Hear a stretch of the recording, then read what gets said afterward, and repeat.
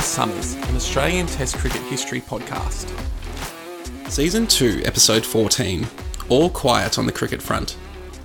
After the disaster of the 1912 Tour of England, Australian cricket had time to pause and mend the rifts.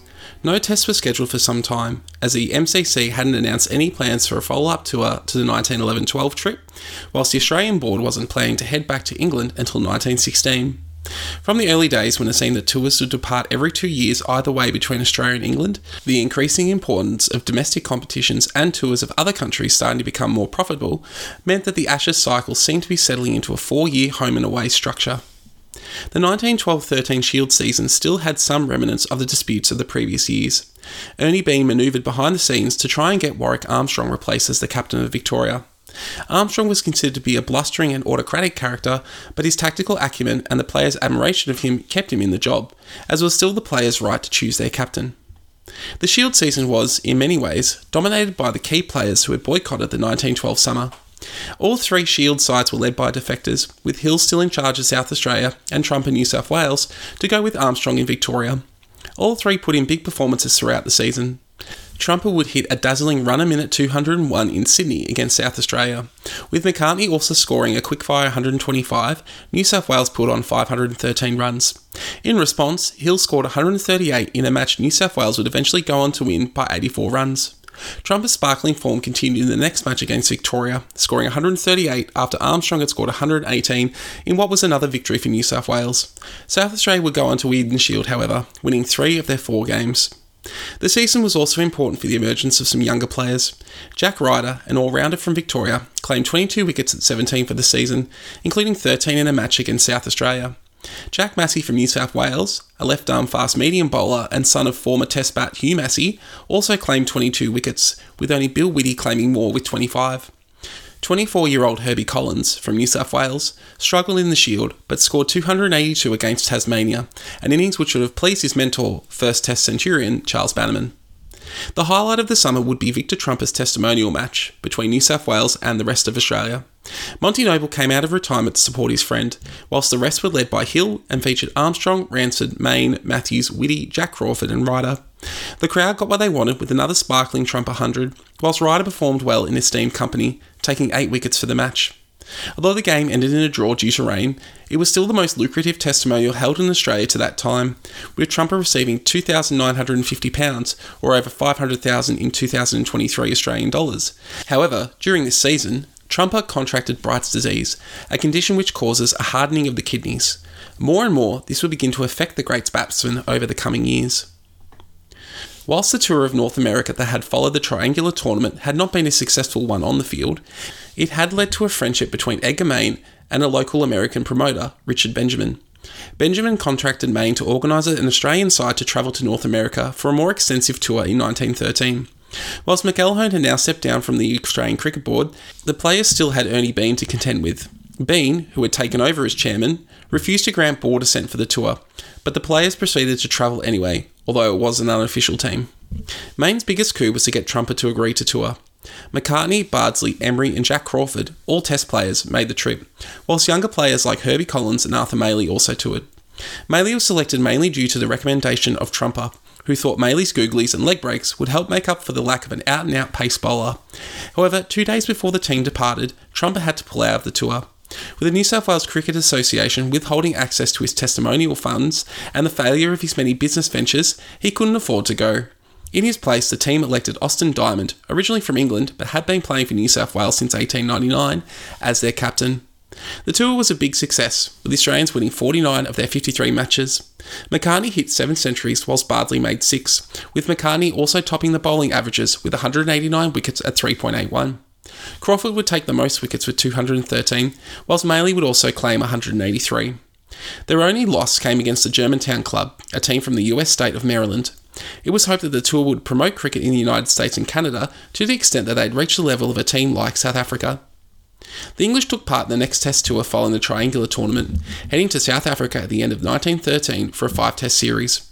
This season will mark a big changing of the guard for South Africa, with only Herbie Taylor, Dave Norse and wicketkeeper Tommy Ward playing big roles in the series from those who had played before in 1912. Of all the new players for South Africa, Only Jimmy Blankenberg, who took 19 wickets, played in all 5 tests. With so much turnover, the series was a disaster for the home side, with the English winning 4 of the 5 tests. The English had sent a strong side, with Hobbs, Woolley, Rhodes, Douglas and Mead being strong in the batting. The real standout though was Barnes. The best bowler in the world utterly steamrolled the inexperienced South Africans on their matting pitches. He took 17 wickets in the second test match, a world record at the time which wouldn't be surpassed until 1956. Overall, he claimed 49 wickets in the opening 4 tests, with only Herbie Taylor really able to resist him, with 7 5-wicket hauls and 3 10-wicket matches. This remains a record for the most wickets in the series and took Barnes to a total of 189 test wickets, going past Hugh Trumbull as a leading wicket taker in test cricket. He missed out on reaching 200 wickets due to a financial dispute with tour management, leading to him boycotting the final match. This would be the final time that 40-year-old Barnes would feature in test cricket. He would continue playing league cricket until 1934, finally retiring at the age of 61. He would live on until 1967, passing away at the age of 94. He was named one of the 6 Giants of the Wisden Century in 1963 and was an inaugural inductee into the International Cricket Hall of Fame. When the ICC Test bowling rankings were calculated back to the beginning of Tests, Barnes stood at the top with a peak of 932, a figure which is yet to be surpassed. The 1913-14 Shield season was taking place concurrently whilst the English were eviscerating South Africa. New South Wales won 3 of their 4 games to take out the Shield. Despite Trumper being unable to play much due to his ongoing financial issues, the New South Wales batting was still strong, with new captain McCartney averaging 89, Bardsley and Collins averaging in the 60s, whilst Kellaway averaged in the high 40s. They did lose the bowling of Horden, who officially retired from first-class cricket to focus on his dental career, but Jack Massey claimed 31 wickets, with only Crawford claiming more with 33. The other sides lacked the depth of New South Wales to compete with them. Victoria finished in last place, but did continue to unearth young talent. Ryder followed up his previous year with 22 wickets and his first Shield century, whilst 21-year-old Roy Park set about establishing himself, scoring a century against South Australia. Late 1913 also saw the final state, Western Australia, gain a seat at the Board of Control. However, they were only granted 1 position, as opposed to the 3 that the other states held. Western Australia would be denied access to the Sheffield Shield until 1947 and wouldn't host a test match until 1970. Whilst the Shield season was ongoing, a team from New Zealand toured the Australian states. Australia looked down on New Zealand cricket, with the disdain continuing for many years after New Zealand became a test nation. The side pushed Queensland all the way, going down by 12 runs. However, they were smashed by both New South Wales and Victoria by an innings. They fared better against South Australia, with a competitive draw. When the New Zealanders returned home, they were accompanied by an Australian side, organised by Arthur Sims, a former New Zealand cricketer. He had contacted Monty Noble and Frank Laver, asking them to organise a side to visit his country. Sims was able to attract high-quality players as he promised that all profits would be shared amongst the players. Because of this, the board refused to sanction the tour, but once again the players went anyway. With Laver as tour manager, Sims led a side that included Noble, Trumper, Armstrong, Ransford, Collins, Maley and Crawford. They obliterated most of their opposition, which sometimes included former Australian Test player Jack Saunders, not losing any of the 15 matches played. Trumper was the out-and-out star of the tour.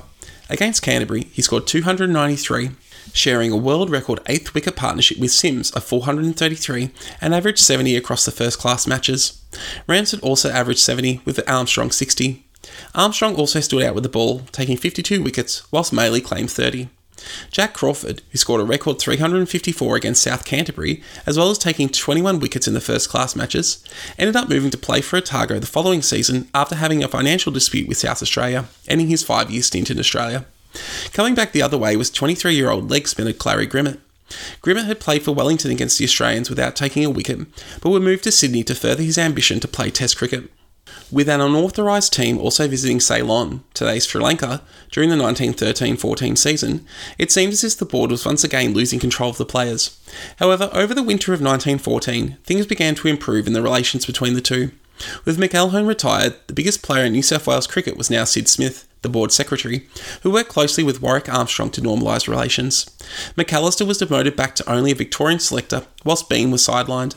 Thus, when the board outlined key rules going forward, that all profits will be shared among the constituent states, that players selected for tours must be approved by the board, and that managers and treasurers would be board appointed, there was little protest.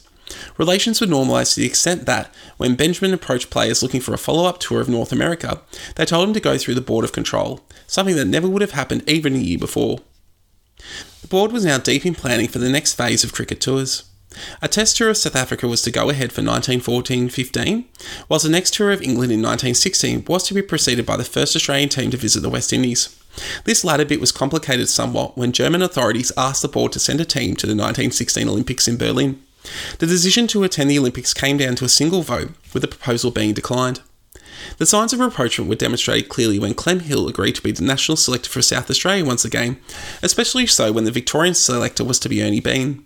Along with Les Poitevin from New South Wales, they met on the 20th of June to select the side to go to South Africa.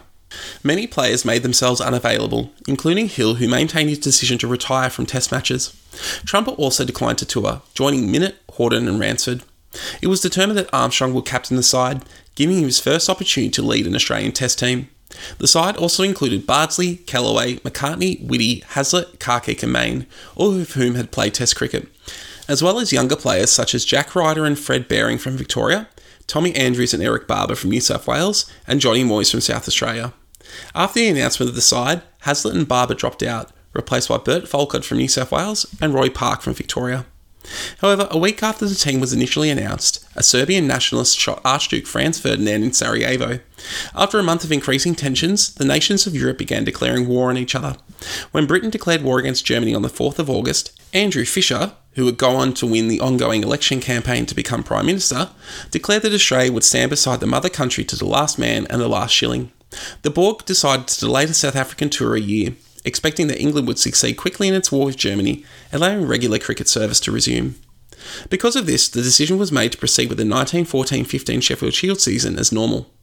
Having lost Crawford the previous year, South Australia had convinced Charlie McCartney to move to the state on a big money 5-year deal, but with the outbreak of war they rescinded the offer. Victoria won the Shield on percentage, just ahead of New South Wales, both of whom had 3 wins. Ryder and Park dominated with the bat, but the real star for Victoria was left-arm spinner Bert Ironmonger, who took 32 wickets. 32-year-old Ironmonger had originally been from Queensland, but had been convinced to move to Victoria by Hugh Trumbull. Ironmonger, who had lost the top half of his left index finger as a young man in a farm accident, had masterful control of length and was able to work batsmen over with subtle variations. Victor Trumper took no part in the Shield season. He had helped select New South Wales sides, but his kidney disease was starting to cause him serious health issues. He was looked after by Dr. Herbert Bullmore, the grandfather of Kerry Packer. The disaster at Gallipoli in early 1915 put paid to any notion that the war would be short. Thus, pressure came on a lot of cricketers to join up to fight. All first-class cricket was abandoned post the 1914-15 Shield season in Australia, with similar stops in England and South Africa. Many cricketers would sign up for military service, including Tibby Cotter, Jack Massey, Johnny Moyes, Roy Park, Charlie McCartney, Charles Kellaway, Herbie Collins and Norman Callaway. Callaway had debuted for New South Wales against Queensland in February 1915, scoring 207 in his only innings, becoming the first Australian to score a double century on first-class debut. Many other high-profile cricketers failed to sign up, often receiving white feathers in the mail, the symbol of cowardice for those who refused to fight. One who didn't sign up was Trumper, whose health continued to decline precipitously. His doctor sent him to hospital, but he didn't recover, passing away in his wife's arms on the 28th of June 1915. His death at the age of 37 was such a big story it knocked the Gallipoli campaign off the front page of the newspapers in both Australia and England. His funeral was one of the most highly attended in Australian history. Monty Noble, Tibby Cotter, Sid Gregory, Hanson Carter, Warren Bardsley and Warwick Armstrong acted as pallbearers, whilst the procession of mourners was 3 miles long as he was buried at Waverley Cemetery. Trumper was the hero of what was considered to be the golden age of cricket, and widely considered the best batsman Australia had produced to that time. It was not only the weight of runs that he scored, but the way he did it that seared itself into the minds of many.